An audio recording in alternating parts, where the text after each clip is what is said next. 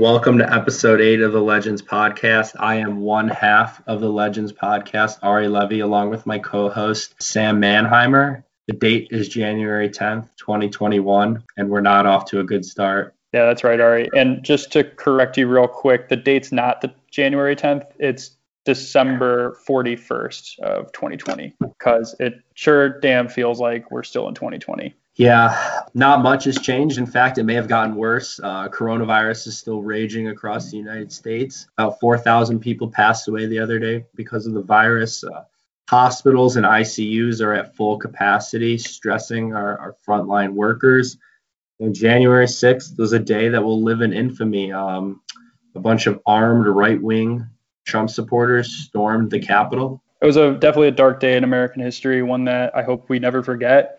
Not to get political, we're not a political podcast, but I think that riot was a culmination of a lot of conspiracy theories and other disinformation that was allowed to fester in the public eye for far too long. And I think going forward, we got to be more forceful in denying that kind of stuff and not letting it play into a mainstream media network, I guess, would be the way that I would put it. But I mean, that's what happens when you let disinformation fly in the face of facts. Also, I'm not trying to rag on them, but the Capitol Police kind of just gave up. Yeah. And I mean, let's make a distinction between the Capitol Police officers and I guess the decision-making process that led up to it, because there was a Capitol Police officer that did die. Rest in peace. Mm-hmm. Very, very, very sad. And I do feel for the men and women who were trying to protect the Capitol. But yeah, there was definitely some massive failures in planning to stop that group from getting into the Capitol building. And yeah, it got way out of hand real quick. And I hope that there is an investigation into how that transpired, because it never should have happened. Yeah. Some positives to come out of it, though. The internet memes have been great. Sometimes, when things are shitty, which you could say right now they are shitty, the only thing you could really do is like meme stuff and try and laugh. And I've been very amused by some of the memes. Also, the next day, the stock market absolutely roared, which was good for me and some of my other friends. So 2020 definitely produced a lot of good memes, and the stock market did pretty well after it initially didn't do all that great in March. So yeah, 2021 definitely has a lot of that same feel to it. I saw a tweet earlier today. I think it was a XY graph with the y-axis, or the one going up, and it was the quality of memes, and the x-axis was how shitty things are, and it was just going up. So the worse things get, the better the memes are, and it's good that we're able to take some solace in funny internet pictures. Yeah, and I know some of you guys saw that the guy who was dressed in I think it was like a bear hat, or I don't even know what to call it, but they call him he's the one with the face paint and the animal over his head, and they call him the QAnon shaman, which is quite the name. And he's been the center for a lot of the memes, and he will be memed for a long time. He's also going to go to prison. Yeah, and they just arrested the guy who stole Pelosi's podium. Yeah. And life comes at you fast, but it just doesn't seem like a good idea to not wear a mask at all in 2021, because in case people didn't know, there is a virus going around. But B, if you're going to mount an armed insurrection of the U.S. government, one would think that wearing a mask would also be beneficial there as well, because we're able to identify all these people. They just walked around maskless in what supposedly is the most heavily guarded place in the country. You're going to get caught. I did find it a little funny about the guy who had his feet up on Pelosi's desk. When asked about it, he said, well, I know she wasn't using it. He's now arrested and in jail and facing a bunch of different, 3 or 4 different felonies. But I thought that was a little humor. So I think, speaking of humor coming out of maybe things that aren't so great, Ari and I both are partly saddened that we're no longer going to be blessed with Donald Trump on Twitter. And I think also both very happy that we're going to be rid of him going forward. Yeah. Listen, Trump was sharing misinformation, and it's very, very dangerous to our democracy. So I will say, yes, he deserved to get kicked off Twitter, but he had some amazing content in there that will go down in infamy. And I wish that Twitter just, it's hard to say because there was a lot of misinformation, but froze his account and let us collect some of the really good tweets. But a lot of them are collected, and we're gonna share some with you. A Twitter going out of business sale on the Trump Twitter account would have been nice. Just give me like an 8-hour heads up, and I can go scroll through and screenshot everything. But thankfully, yeah, some good Samaritans out there did archive all of his tweets, and thank God, because those need to be preserved in the national record forever. And Ari and I will get into a few of them. There were very, very dangerous tweets where he spread misinformation, which is ultimately what led to him getting kicked off, which I support. And there were also some ones where he took some very, very incredible jabs at Democrats or fellow Republicans of his.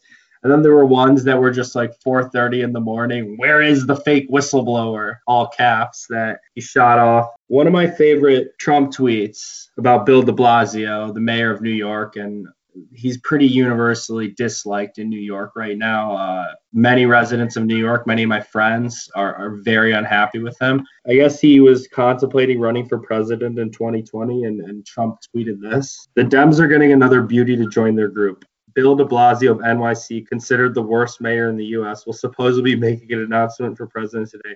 He is a joke, all caps. And if you like high taxes and crime, he's your man, all caps. NYC hates him. That was one of my favorite Trump tweets. So I got a couple that I like too. Back in the day, Trump used to not focus as much on more political issues, and he used to really just spread the wealth all over. So I got one at Miley Cyrus. Don't worry about Liam. You can do much better, and you have plenty of time. Remain strong! ! So he also had a couple tweets about Robert Pattinson and his relationship. He used to really get into the celebrity gossip a lot, which, I mean, would our country have been better off if he stuck to that? Who's to say? But he has some other funny ones too. Obama's wind turbines kill between 13 and 39 million birds and bats every year. Save our bald eagles, symbol of our nation. He's just looking out for the birds. And then this is maybe my favorite, actually. It's a tweet and then a response to the tweet. First tweet, I have never seen a thin person drinking Diet Coke. And then he tweeted again, the Coca-Cola company is not happy with me. That's okay. I'll still keep drinking that garbage. He actually tweeted that. Trump had some very, very, I would say, to me, funny nicknames for many of the Democratic candidates. He referred to Mike Bloomberg as Mini Mike. He called Bernie Sanders Crazy Bernie. Called Joe Biden Sleepy Joe. We've just never seen that in our country, where just a candidate creates these nicknames for the other people. It's classic schoolyard bullying. There's a Wikipedia page that I've been trolling through for the last couple days where it chronicles every nickname he's ever given out. And it's worth a look. I would recommend that to anybody who needs a good laugh. But yeah, definitely not great that we were doing that for a little bit. Yeah. Well, he's off Twitter. RIP. Only a couple weeks left in office, which I know many people are happy about. So. All right. So to move on to a more serious subject, Ari and I both had the cilantro lime cauliflower rice, which is new to Chipotle. Neither one of us really particularly liked it. Garbage. It's an extra $2, so you're paying more for what I can only describe as much, much less. Ari, take me through your reaction to your first bites of the cilantro lime cauliflower rice. So talking about the price, I didn't even notice the price because I had a free entree from the Chipotle app because I had reached my points goal. And I figured why not? I got a cilantro lime bowl with chicken, mild salsa, no dairy. It's not dairy December anymore, but I didn't get dairy anymore. Corn, lettuce, and veggies. I just didn't really like it. I like cilantro, and I know some people can't stand it. And I know a lot of people, it just rubs a lot of people the wrong way. But cilantro lime cauliflower was garbage. I just didn't think there was much texture to it. I thought it was a little heavy on the lime. I mean, you may as well try it, but I don't think I'll ever get it again. Yeah. So my experience actually started off poorly and then only got worse. So I ordered over the Chipotle app too to go for like a little mobile pickup. So I get to the Chipotle, go check for the bag with my name on it. It's not there. I check on the app and it should have been created at that point. So I talked to the store employee, and it turns out that somebody probably mistakenly took my bag. All I can say to that person is, I'm sorry, because you got the world's shittiest Chipotle bowl because it had cauliflower rice in it, and that sucks.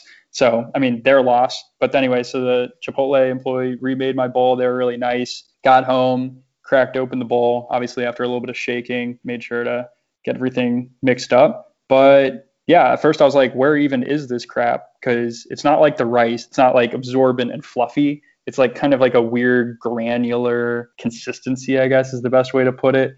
And there's no absorbing power to it. So there was some juices from the beans that had leaked down to the bottom, and it was just sort of sloshing around. With the rice, it soaks it all up and it absorbs the flavor. The cilantro doesn't offer that. And yeah, the taste just wasn't there either. The consistency wasn't there. I cannot. I'm not crazy about cauliflower anyway. I've nothing against cauliflower. Like I like it, but I think it's a lot like broccoli. And frankly, and like you wouldn't have broccoli rice, you know? Like why did we choose cauliflower to be our rice substitute? Is it because it's just like white and looks kind of like rice if you chop it up really finely? Like I don't really see why we chose that. Yeah, I mean, if anyone has another take or they thought it was really good, let us know. Yeah, I'll go to bat against cauliflower rice any day of the week, though. I mean, I do you know what the really crappy part is? So when I get Chipotle, I normally get enough to the point where I can stretch it out over 2 meals because I'm cheap like that. And I still have the leftover bowl in my refrigerator right now. Like that's going to be my lunch in a few minutes. And I couldn't be less excited. Like I'm actually feeling like disappointed that I have to go through this pain once again. But I mean, after I finish this bowl, that's it. Like the door is closing on cilantro cauliflower rice after this. We are an anti-COVID podcast, and we are an anti-cilantro lime podcast. Pro-Chipotle podcast, but definitely the beauty of Chipotle is you can mix and match every time. I'm just probably never going to eat the cilantro lime again. Yep. And if we're on the subject of Chipotle real quick, I will also say, and this is maybe the hill that I will die on, I think that the chorizo was the best meat that they had, and they got rid of it. I like the chorizo. I'm glad they brought the carne asada back. But I've just kind of been rocking with chicken lately. Yeah. I'll treat myself to the beef and the carne asada. Actually, absolutely. You have to treat yourself. What's the point of living if you're not going to treat yourself?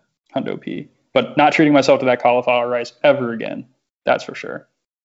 Well, coming up, we have a really, really special interview with Jitim Young, who was a very accomplished player at Northwestern University. He was first team All Big Ten his senior year.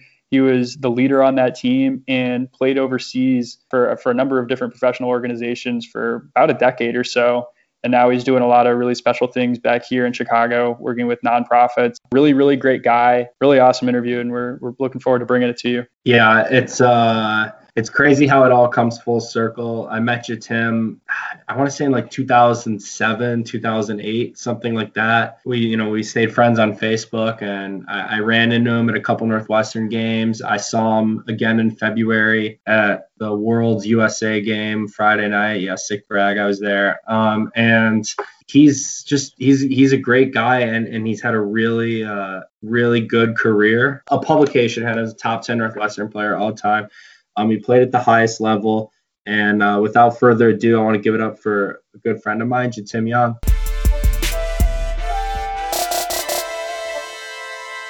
All right, we now welcome on a very special guest. He was my counselor at Northwestern basketball camp growing up. I want to say 7th grade we met, 2007, sounds right. Former Northwestern basketball player, professional basketball player, Jitim Young. Jitim, thank you so much for coming on. It's crazy how it all goes full circle. Yeah, man. I'm excited. I'm happy to be a part of the show, man. And it's always like the funniest to see, guys that I was like their camp counselor in basketball camp, to just bump into them and see them as adults, man. It's hilarious to me, but it's so cool at the same time. Yeah, it's even funnier when your former campers invite you on their podcast. Am I the first one to do that? Yeah, you're definitely the first one that invited me on the podcast. Unreal. Jitim, really appreciate you coming on. We did a lot of Wikipedia research, been going through Northwestern statistical leaders and whatnot. Your name popped up quite a bit, so it's definitely great to see you and hear from you. Yeah, absolutely, man. I'm happy about this. This is, with all the crazy stuff that's going on in the world right now, the things we could do is, kind of watch sports, talk about sports, and take trips down memory lane. 100%. We're definitely going to be doing that. So I think a lot of our listeners may not be familiar with you. We're a little bit of a younger demographic. So for those of us who aren't as familiar, do you mind introducing yourself? I guess taking us through kind of where you've come from, where you've been, and what you're doing now at a high level. I'm from Chicago. I grew up on the west side of Chicago. Grew up started playing basketball, young, like maybe 4 years old. When I was in third grade, I was already playing on the eighth grade team, and I was starting by fourth grade on the eighth grade team in the inner city of Chicago. The Red West Conference is a high school basketball conference. It's one of the best in the entire world. And the kids that I was playing against, even as a fourth grader through eighth grade, those were the kids that were making up the Western House teams and the Marshalls and the Farragut's of the past and everything that were really good and really elite. When I graduated out of eighth grade, I ended up going to an all-boy Catholic school up north called Gordon Tech High School, and it's now called DePaul College Prep now. So DePaul University bought Gordon Tech and then changed the name, and but they're still in Rams. So I always I cheer for them. Go Rams! Being weird to call them the Gordon Tech or the DePaul Prep Blue Demons. I'd be like, what are you guys doing? It's a Catholic school. I didn't know colleges could buy high schools. Yeah, they can. They could definitely do that. It's a couple schools, high schools now that are funded through universities. University of Chicago, they got lab. Oh yeah. So that's like another example of a university with like kind of a high school program within their university. But yeah, I was an All-American in high school. I had offers from Kansas, Michigan State, Wisconsin. It was Michigan State, Kansas, Wisconsin, Indiana. This one Bob Knight was at Indiana, and Purdue. Those are and then Northwestern. Those were like my last few choices that I had. It came down to Northwestern, Kansas, and Michigan State and Wisconsin, and then I chose Northwestern. And I ended up going to Northwestern, having a male athlete of the year, first team All Big Ten, led the team to 8-8, all conference, all tournament, all that cool stuff I got to do at Northwestern. And then went on, played professional basketball for about 10 years. Got to represent the country playing with the USA team. I was the MVP for the World 3-on-3 national team.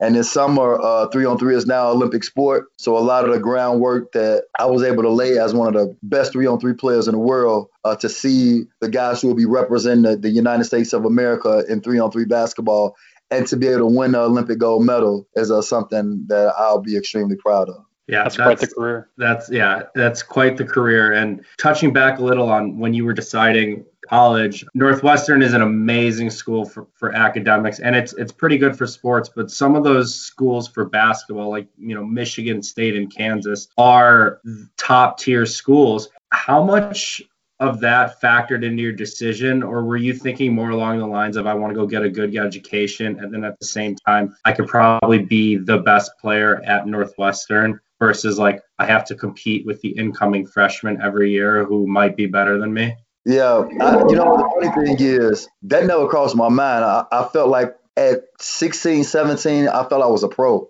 already. So I never worried about competition because I always pretty much played the best competition my entire life. Like when I was 8, I was competing with 15-year-olds. So I never really felt like I was worried about anybody. And every time I was going to like the national camps, whether it was Nike camps, see, this is before AAU really blew up. People was going to camps.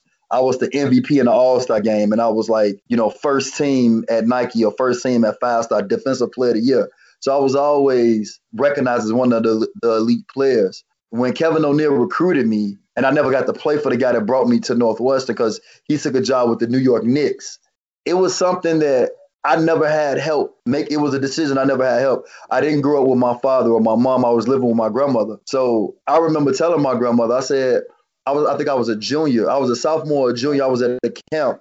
My grandmother used to know I was always gone every summer, but she knew I could play basketball, but I don't think she knew how good I was. So I remember I came back, I think I was like 16, and I came back home from a camp. And I was like, hey, Grandma, they said that I can go to college for free to play basketball. She was like, don't believe that. You just keep getting good grades, and that's how you'll go to college. Because my plan was to go to a junior college, and then from a junior college, maybe I'll, play college ball. Maybe I won't. Maybe I'll, start working at the post office or something. Because, no one really in my family had ever been in a situation. So they didn't know what type of advice to give me. No one knew. So, when all these schools start calling my home, my grandmother was like, "Oh, so you really can go to school for this?" I said, "I told you." But it was just like shocking. So she said, "Well, why don't you go to Northwestern? Because it's in Chicago and that's a real good school."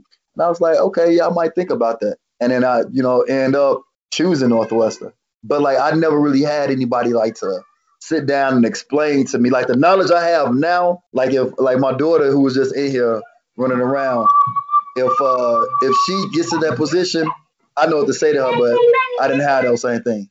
How about you, that sweetheart? Go ahead, go. Tell me, go in the room. Tell me what else you want me to buy. That's inspiring, though. I mean, I think you made a good choice, though, in retrospect, because A, you get to be close to the family, and B, Northwestern obviously is just a phenomenal academic school. I saw that you graduated 4 years. So I think just from a lifelong perspective, I mean, basketball is going to last you for 10, 20 years, maybe if you're lucky, professionally at least. But you mean you have an education that can last you a lifetime. Yeah, that's how, I looked at it like, as I was kind of going through it, it was frustrating being in a school where it was the first time in my basketball life where all 12, 13 of the players on the team, basketball wasn't everything. So my entire life, all the guys I had played with or been on the court with, we all needed basketball. Like basketball was everything. We spent in 10, 12 hours a day, even at Gordon Tech. Like my teammates, we'll stay up after school till about 6, 7, 8 o'clock playing and then go home and do our homework or whatever. But when I got to Gordon Tech, when I got to Northwestern, it was the first time where I was like, man, like you got a few people that love basketball, but a few people just talking about life after basketball. And I'm like, we are hoopers. Like we athletes. So I think that was like the more frustrating part for me, like when I was kind of going through, Northwestern and everything, to know like even though it's a great thing to know that like the Northwestern alumni will always be supportive of me and the decisions that I make, and if I ever need help, I can reach back. But as a player and a competitor, it was frustrating. And I think, like I was saying about my daughter, her name's Amina, if she's ever in that position, that's something I will be able to explain to her that wasn't explained to me. Like I would say, if you want to be a doctor and you got a choice between Kentucky and Northwestern, and for sure you want to go to medical school, baby, go to Northwestern. But if you passionate about being a professional athlete or whatever, and you got a choice between a Michigan State or a Harvard, but you want to hoop or something like that, this probably gonna give you the exposure and put you in an environment and a surrounding that you need. That wasn't explained to me when I was coming up. I didn't understand that part of the politics that plays in the sports. Yeah, but the thing about Northwestern though is, for as good of a school as it is, it's in the Big Ten. So you're playing against some of the best teams of the country, and you're playing against some of the best players. And coming up in Chicago and at Northwestern, you hooped against several NBA guys, correct? Right. Yeah, I mean, just like in my neighborhood alone, I'm gonna tell you guys, like this was my neighborhood. These are the guys that when we went outside, you saw these guys outside. It was myself, Luther Head, Will Bynum, Tony Allen, D. Brown, Patrick Beverly, Sharon Collins, all in the same vicinity of each other. So like when we went outside and I went over there, like I knew they were going to be there, and I'll show up there and they were there, and we all played against each other. And these just neighbors, like same community, you know what I mean? And then Cappy Pondex, they'll come and play with us sometimes, So like this was like just my neighborhood. Within an entire city of Chicago filled with a bunch of talent. And when we younger, we not thinking like these guys like Tony Allen got a ring, Luther Head, Final Four, and all these guys like that. You're not thinking like that, but it's pretty amazing to see when we were like 14, 15, 16 to fast forward to now, like how all of our careers end up playing out. But to your point, yes, it would like I've always played against the best players, always. Yeah, that must have been a little bit tough going up, honestly, with Northwestern at times, just with how, I guess you had mentioned, dedicated some of the guys were. Not to take anything away from teammates, but just I think the tradition at Northwestern definitely isn't kind of a powerhouse like a Michigan State or an Indiana at the time. Like they were a team that were I mean, 500 is a very good season for It was a Northwestern. very good season. They just made the tournament for the first time a few years ago, so I can understand where you're coming from. At your time at Northwestern, though, you dominated. You were a third team All Big Ten player, I think, in 2003. Then first team your senior year. I think Right. I was looking up an article the day actually best Northwestern basketball players of all time. They had you in the top 10.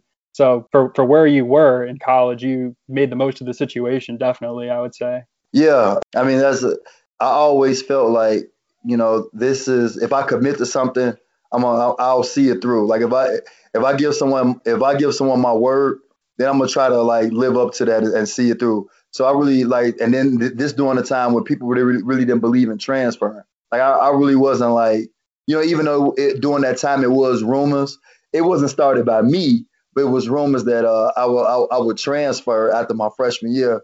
And I just remember having a meeting with the athletic director, the president, my coaches, the head of media, trying to convince me to stay and everything like that. But I had never once said I was gonna transfer. I just was trying to figure out how can I be better, and I knew that the load and the responsibilities that I would have to carry. So I trained my body. I just worked on my game.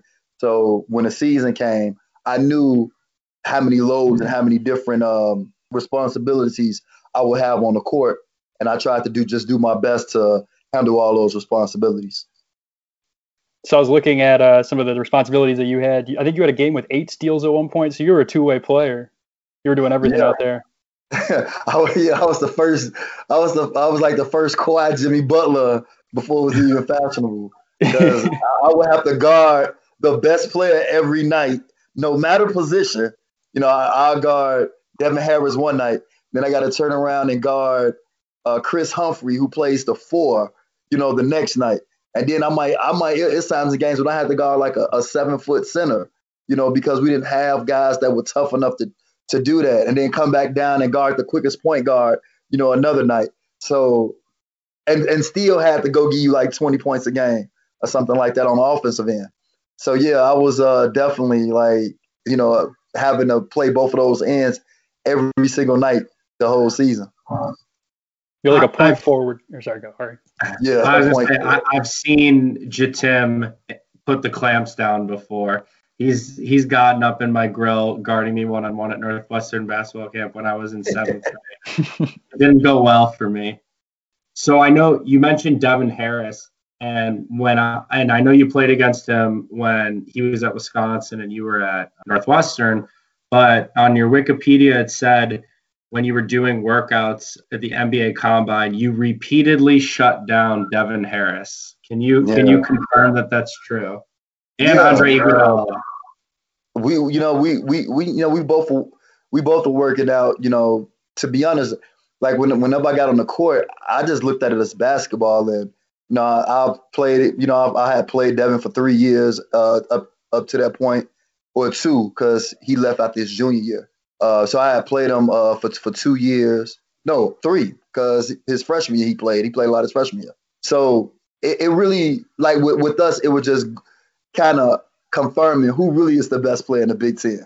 I mean, I always felt I was the best player in a conference. I never doubted like that I wasn't the best player in the Big Ten. Now I felt Devin Harris did deserve Big Ten Player of the Year because Wisconsin was the better team, and he was the best player on the best team, in a conference that year. Between them, Michigan State, and during that time, Illinois was one of the elite teams. But Devin Harris was fantastic. But I just felt like if I would have had the weapons that he had, like how different things could be. So whenever you go through like a NBA workouts, you're playing against the better players. So whether it was Devin Harris or we in open runs with Jamal Crawford and Corey Maggette or Ben Gordon, I was just like, I'm the best player on this court. You know what I mean? And I'm not in the Princeton offense either. So I get to just do me. And it was just an opportunity where I was just the better and the more dominant player in that workout. And those workouts, I should say. Yeah, that's the mentality. I mean, I'm not a professional athlete by any means here, but I feel like that's the attitude you got to have when you're going into those types of settings. Like you can't be thinking you can't be thinking you're the second best guy in the gym. You got to be thinking that you're the best. Right. So you worked out a little bit. I think I saw you were on the Suns Summer League roster at one point.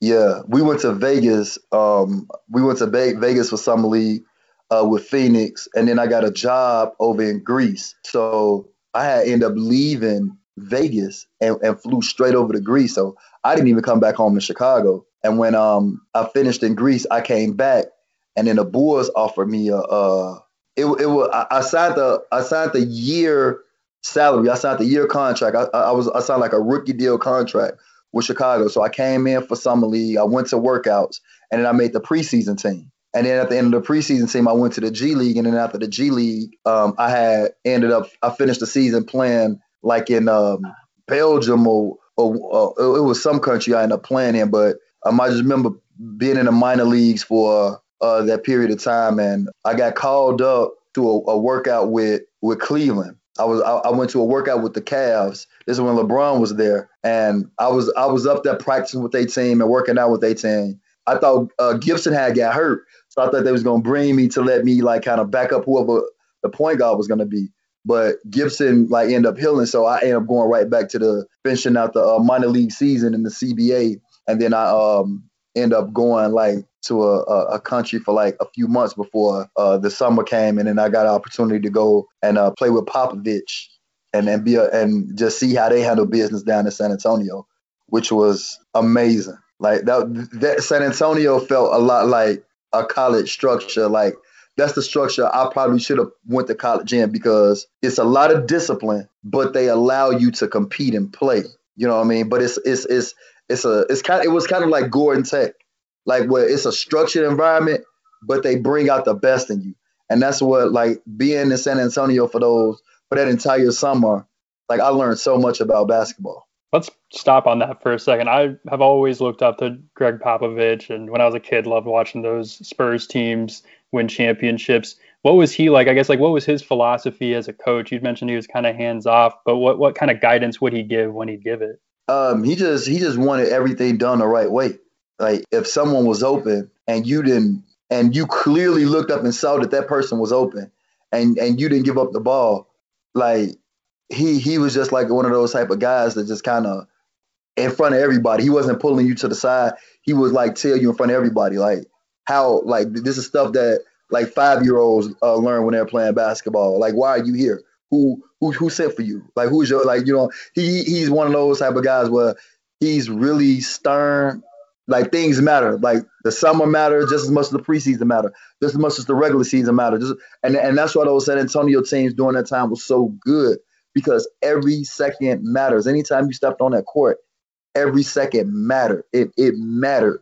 And it was just, you practice and play to be so perfect that you was able to reflect and think and watch and see how professionals really play professional basketball. So I learned so much about the art of basketball being in San Antonio. Yeah, those teams always made that extra pass when you'd watch them, and there was never a point where that ball stopped moving, and that must have just come from the practices that he drilled. It's so meticulous, very. Yeah, they're just so disciplined, and he just got the best out of everyone, no matter, like, it just seemed like if it didn't work out for whatever, take one player and he's on a different team, and like everyone knows he's good, but for whatever reason it didn't work out. He comes to San Antonio and he just like finds himself, and he's done that with so many guys that like never should have been there. Like Manu Ginobili was the second to last pick in the draft. I don't think anyone had much expectations of him, but Popovich just gets the best out of everyone. Right. And so you are fortunate enough to just have basketball take you around the world, and you played a lot in Europe and some in Israel. Where were some of your favorite countries that you had a chance to live in? I would say Greece was probably my favorite. Living in Athens was beautiful. Athens was phenomenal. And it's like, even now, like if I'm watching like 300 or I'm watching some Hercules or some type of Greek movie, I'm always trying to see, okay, that's the Parthenon. I know what that's, and I've been there and everything like that. But Greece was like busy like New York, but beautiful like Miami Beach at the same time. So you kind of got like the best of both worlds. The food was great in Greece. People spoke English. The Greek culture, it's fascinating. They are really big on history, And social studies and world history was like my favorite subject in school. So when I actually got to like Greece, I had studied and learned so much about it going in. And then I would say Israel was probably the other place that was my favorite, just because I come from a religious family, and you learn more about Israel than your own neighborhood when you grow up in a family that's always in church and all you hear about is Israel and Bethlehem and all that. So then to go to Israel and then to play in Bethlehem and Jerusalem and all these different places was pretty cool. Basketball in Greece is growing tremendously. Obviously, we all know who Giannis Antetokounmpo is, but it seems like there's a lot of good players coming out of there. While you were there, in the mid 2000s, did you sense that the game was getting more popular? Yeah, because I was playing against a lot of the Greek national team players, and they were good. And I mean, even the year 2004, when I went to Greece, the Olympics were still going on. So Sean Marion and Dwayne Wade was on the USA team. So they were in. Yeah, they were in Greece, right? I was going to the games. I was going to the games and I was going to the parties. So and then when the season started, I turned around and I ended up playing against all of those Greek national team players that were playing for Olympiacos or Panathinaikos. I was playing against those guys. When you were playing abroad, did they have the same rules that they do now where you can only have a couple American players, or was it a little bit more of a free market, I guess, with regards to where people came from? No, it was 2 American players on the team. And I think now it's opened up. I think now they a lot of countries, they say, unlimited. I think if you can have as many, I think you have as many as 5 on the team, but only 2 can play on the court at the same time. Got it. So you were playing with mostly, I guess it wouldn't be foreign-born players, but it'd be guys in their home country. Players, yeah. Gotcha. Yeah, and then it'll be me and another American on the same team. Gotcha. What was that like, getting to know guys who grew up in a completely different country than you? Were they the ones showing you around the city and I guess taking you to all these spots and everything? Yeah, it was, and it was a community. I mean, I think basketball itself is kind of a universal thing because we all have been a part of teams for so long, so you understand kind of the culture and just kind of the rules of having a teammate. It's like an unwritten rule that it just embedded in your DNA. So it didn't matter if I was over here or if I, was over there in Greece. Like those rules, those unwritten rules are still the same.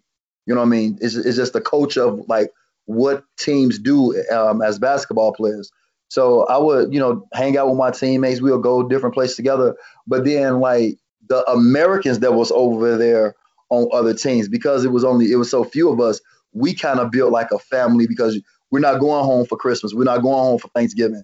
We're together for New Year's. You know what I mean? So a lot of times we would spend Thanksgiving together and we would spend the different holidays and stuff together because, we were home away from home. So we kind of built our own kind of family within each country. I just want to rewind real quick. And you talked about how you were partying with the USA Olympic team. You care to elaborate on that? Yeah, no, it was great. You're in these other countries, and it's real similar to when we play in the San Juan Shootout or you playing in the Maui Invitational. You just in another land. They know you're there. They know who you are. So I'm walking up to a line, and I'm thinking I'm gonna have to wait in this long line, and I go to the security guard, and I was like, "How you doing? I'm Jitim Young. I play." They we know who you are. Come on in. And you're like, wow, that was easy like that. So, it was cool, man. Just great times, and people were pretty nice for the most part. And I think people were nice because we respected their culture. We didn't try to come across we from America, so y'all better. No, it was man, we having fun, man. Let's have a good time and turn up, man. Enjoy this experience. Did that Olympic team go a little bit too hard? Because didn't they get the bronze medal in 2004? They got the bronze, yeah. That was kind of a disappointment. Yeah, they got the bronze. I think Ginobili and those guys won the gold medal. It was Luis Scola and Ginobili from Argentina. Right. Yeah, they won. Were you out too late with them, Jitim? The U.S. guys? No, we whenever they practice was and whenever my practice was, we made it on time to the weight room. I know I showed up on time, ready to lift. I might have had extra energy during that time. And I'm like 22, 23 at the time. So, you could run and play forever. And that's your job. It's not like you got to go to class and listen to Russian literature for 42 hours before you get on the court. All you're doing is playing basketball. So it's just, everything was just muscle memory. I feel that. So that's actually funny that you bring that up. So I have a buddy who also played professionally in Europe. And some of the stories that he told was that some of these foreign-born players, like especially I think Spanish guys, they'd be out until like 4 a.m. and then they'd be showing up to practices at 9 a.m. Was that what you were seeing too?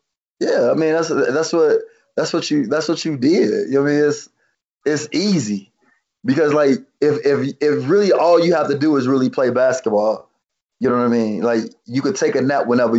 That means out of a 24-hour day, you're working 3 to 4 hours at best.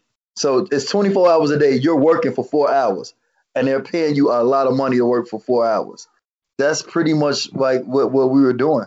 So like the other 20 hours is just kind of what you want to do with your time.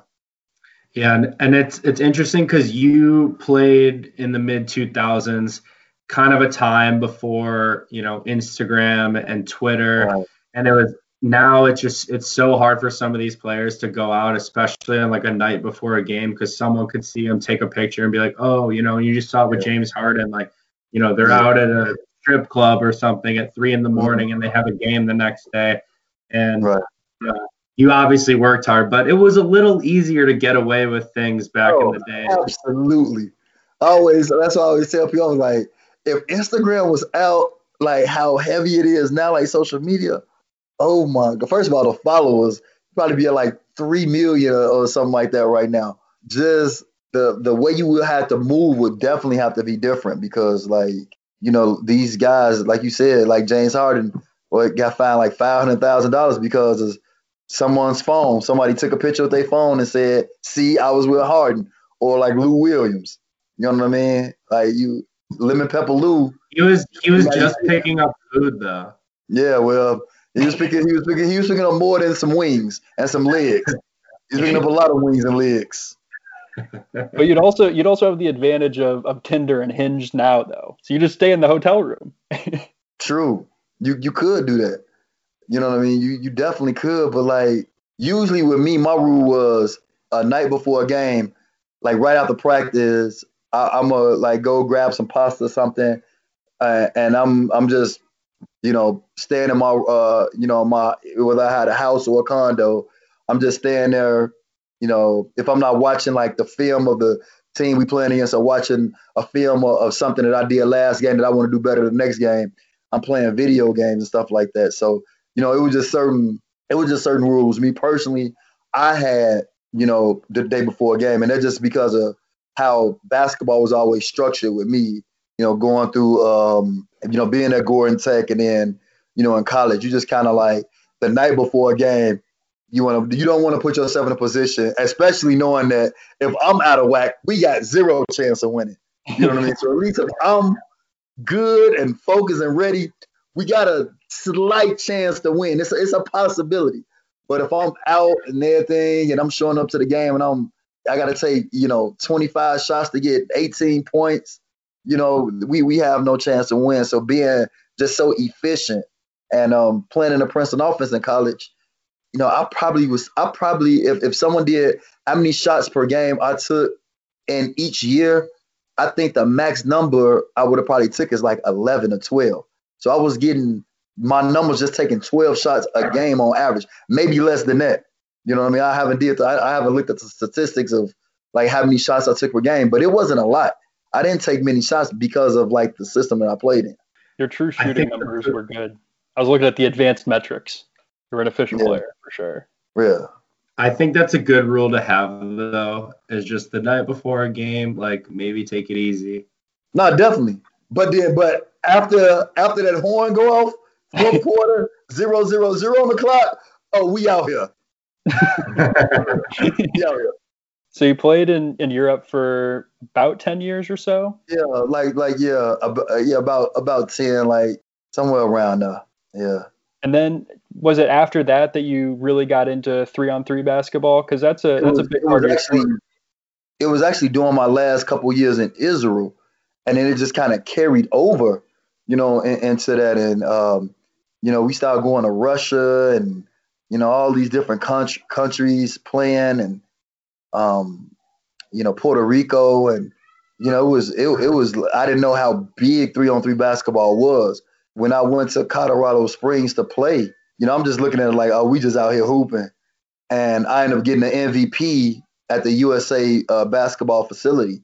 I was the best player out there, and then my team ended up winning. Arnie Duncan, shout out to the secretary of education, but he was out there. He was on my team, and we ended up beating everybody. And I remember hitting a game-winning free throw to win a championship. We got our gold medals, and they were like, all right, boys, in 4 weeks, pack up. You guys, we shipping you overseas. I was like, what? And that's what it was. I was just thinking, like, man, we just playing. Like, you got a free trip to Colorado Springs, Colorado.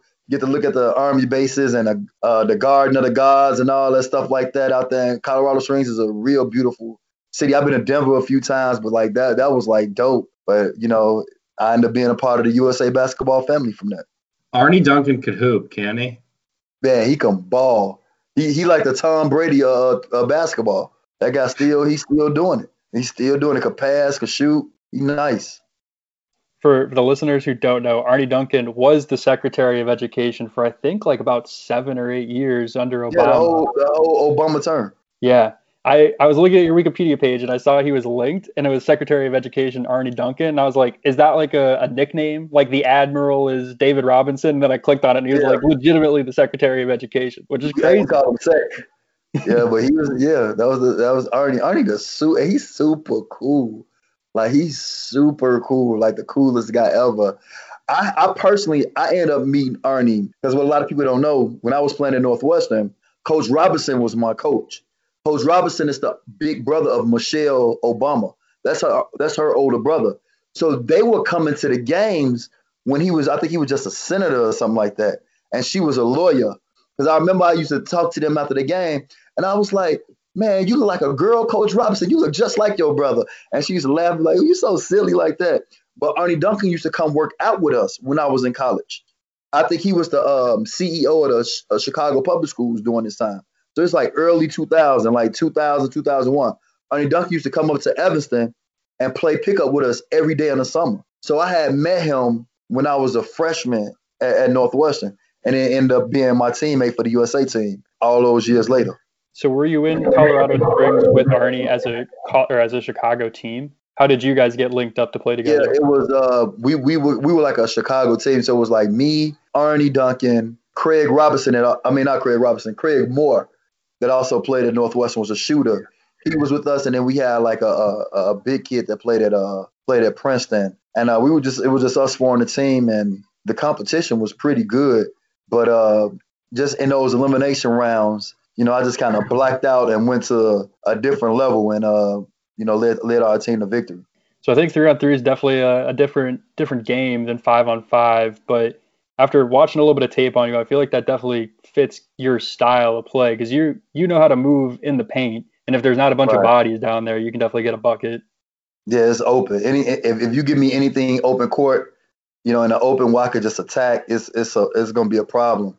And then if my shot falling like it was doing those run, like my tray was falling, I was like, oh, okay. Like, y'all gonna have a long night. I'm going for 40 every game. But the game is so fast. It's fast. It's no breaks. So it's a different the way they play the international is just a different style. Well, like if somebody score, you got to take the ball from underneath the rim and play right away. It's not check it up at the top. It's as soon as the ball going to the basket, you pass it out to your teammate and score. You know what I mean? So it's no resets. It's just continual motion. And there's only 14 seconds on the shot clock. Jitim, when I was at Northwestern basketball camp, I remember a big part of the camp was 3-on-3, and it was a big part of like Northwestern system where you guys would compete 3-on-3s in practice. We had a big 3-on-3 tournament. Is that kind of where you got into 3-on-3, or did it more so come after you were done at Northwestern? Actually, I got into 3-on-3 when I was like 16, 15, 16. You know, we always grew up playing 2-on-2, 3-on-3s, and 1-on-1s. But when I was 16, I played in something called Shoot the Bull. It was myself, Luther Head, and it was another guy from our neighborhood that we just kind of put a team together. Some a lady, Ms. Rita, she took us downtown Chicago. We played in the Shoot the Bull tournament 3-on-3, and we won the whole thing. We got like first place for it. And so that was my first time really competing in a national 3-on-3 tournament. So for those of you who don't know, Shoot the Bull used to be this big event they used to have. It was a 3-on-3 tournament, and they had different age levels. And so myself and Luther Head, we were on the same team, and we ended up winning it. Like I was 16 going on 17. So it was like the summer of my junior year and the summer of my senior year going into my freshman year in college. We won the championship 2 years in a row. So that was really the first experience I had with it. But then I didn't really do it again, like you said, until we got to Northwestern, and we were doing it in practice all the time, always playing 3-on-3, because to understand the Princeton offense, you have to understand how to play 3-on-3. And if you don't understand how to play 3-on-3, the Princeton offense is going to be so complicated. So those experiences kind of propelled me to be one of the best 3-on-3 players in the world, playing for Team USA when I got the opportunity to represent the country, a few years ago. So you were able to go to Moscow for the World Championships with that. What was that like going up against guys? Because is 3-on-3 bigger in other countries than it is in the States? Yeah, it's way bigger in other countries. Way bigger. I remember seeing some spot on like ESPN on a Saturday morning or something. It was some Serbian team or something like that. One of the Eastern Bloc countries, and it was like a big thing that these guys were doing, and they were like one of the best teams in the world. But yeah, it's a completely different sport, and I mean, if you're growing up playing that and putting more emphasis on it, definitely would be. I didn't know soccer was that big until I went over there. Did you ever play? I mean, we played around in gym class and stuff like that, but soccer come on TV, you'd be like, man, I'm not gonna go outside and play. Over there, a soccer game come on, nobody going outside, and try to turn the TV and watch something else. You might get your arm cut off. Like soccer is that big in Europe. Isn't also, I mean, you've been to Russia and you played ball there, I guess, but isn't women's basketball really big in Russia? Women's basketball is huge in Russia. Like, yeah, Russia, basketball in Russia, period, is big. Like, you got Moscow, you got Khimki. So all of those different teams were like, really big, but like women's basketball was extremely big in Russia.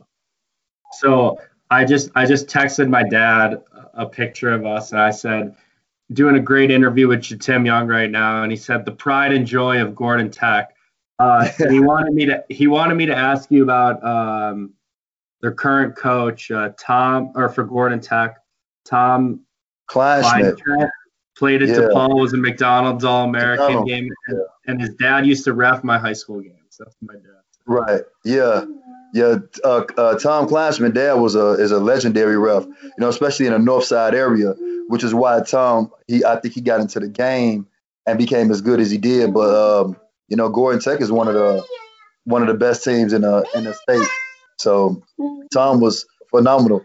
A lot of people say like he's the best player because he took Gordon Tech to the state championship. They ended up losing a king, but people that watch us play that follow Gordon Tech was like, I was more explosive and athletic than Tommy was, but Tommy could shoot like way better. Tommy could pull he was doing like Klay Thompson, Steph Curry shooting back in the early 90s. But yeah, Tommy is definitely one of the legends of Chicago basketball. I was watching some of your tape. I feel like you were a more athletic Kyle Lowry. Is that accurate? Would you say that's accurate? Yeah, I was like I could see that because Kyle Lowry's got that real bulldogish, tough, like playground style game. Yeah, so I could see that. Yeah, like I mean, even like when I watch Westbrook play, because I like the rebound a lot.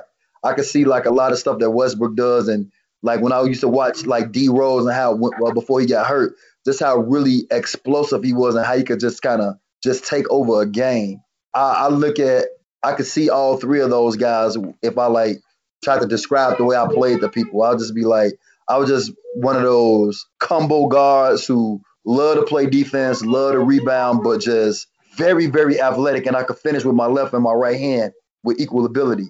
So I could go left, go right. So it was hard you couldn't say shade them one way. Because if you shade me left, I'm going to just go hard left, make a move to get you off balance and shoot a float or a layup or a dunk. And you could dunk. Who's up at the rim? I'm dunking everything. It don't matter who that. So either you post or I'm getting fouled. Pick your poison. So that's how it was. I just remembered when we were at camp when I was younger, and I was like telling you, I was like, I want to like, eventually be dunking the ball like a lot. And you were like describing to me like what it's like to dunk. You're like, man, you're like, one day you're going to see your teammate shoot it and the ball's going to be a little off and you're going to know it and you're going to run up and grab it off the rim and dunk all over everyone. That never happened for me, but I'm assuming it happened for you. Yeah. Yeah. You go get it, man. Yeah. Like when I first started dunking, I was in 8th grade and I was like, I want to do this every time. So I made sure of that. So I think we'd be remiss not to bring this up. You said you met Obama? Yeah. When I was at Northwestern, I met Obama. That's unreal. Yeah, no, he was a cool dude, just laid back and chill. But I didn't know I was meeting the president. Yeah. I was just like this Coach Robinson brother-in-law. Didn't he end up coaching Oregon State after? Yeah, Coach Rob, he coached Oregon State and Brown, and now he with the Knicks. He's like head of some operations for the New York Knicks now. Did you ever play basketball with Barack? Because he loves to hoop too. He never played with us. He never came up and played with us. He was the only one. Like I know he liked basketball, but he used to come watch. He used to come to a lot of our games, but he never played. Like he never came to play pickup with us or anything like that. So, but Ernie Duncan did. Ernie Duncan. He came to play pickup, and obviously Coach Robinson was our coach. Coach was hooping every time. So you also mentioned you had played with Jerron Collins. Sharon was literally like the best point guard in Chicago.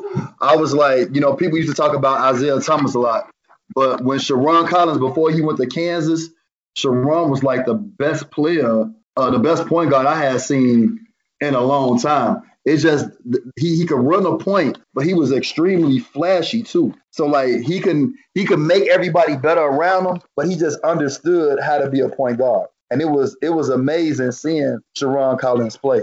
It was amazing. So when he went to Kansas and he led them to like the championship and everything that he was doing at Kansas, I was just like, I used to see this every day with this kid, going when he was in high school and he was training and working out with us and everything. And we were on the playground or something in tournaments.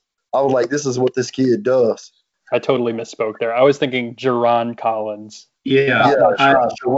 Sharon from Kansas University. No, tough. I remember Sharon Collins though, and he was phenomenal high school player and a great college player. Correct me if I'm wrong, but he was on the Charlotte Bobcats at the time. Yeah. And he was sent to their D-League team, which was like the Maine Red Claws.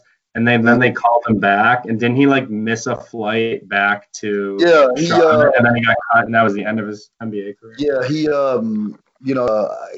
had some miscommunications with, and that's the thing about professional sports. That's why I was saying I'm so glad I got to go to San Antonio, because professional sports is nothing like high school or college. So like in high school, if you late for your bus, the coach either not gonna start you, or the next day in practice you're gonna run for 40 hours, and that's your punishment. You know what I mean? That's just like what it is in college. If you late to a game, pretty much the same thing. Even if you start, you gonna run. Like you gonna get it back for being late or missing a bus or something like that. But at the professional level, especially if you're not like a lottery type of player, if you miss a bus or flight or something, or you didn't communicate effectively to make sure whatever information you needed was presented to you so you know exactly what to do, and you don't do it, that unprofessionalism can like rub people the wrong way as if you don't care. I know Sharon cared about basketball. It just, that's just how the business is. So post basketball, I know we're coming up on an hour here. You retired and you went on to you're doing a lot of different things right now. You were on WGN radio.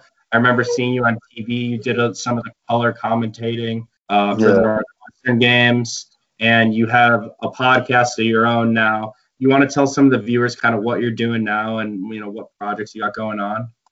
Yeah. So I started my nonprofit foundation, First Team Extreme Effort, and basically, just trying to be a mentor and trying to help kids, boys, girls who dream of one day pursuing the things that I got the opportunity to pursue. Whether it's me training, working out, doing mentoring and community outreach in the community at the schools. I'm doing that. Let's Talk About It Shy is on iHeartRadio. That's the podcast. And we talk sports, relationships. We get to talk about like a variety of different topics, which is cool. We talk with music. I love music, by the way. So like to have an outlet and have people around that are knowledgeable and well versed in Bears football, or with me talking basketball, or like different relationship advice or situations, to just have fun conversations.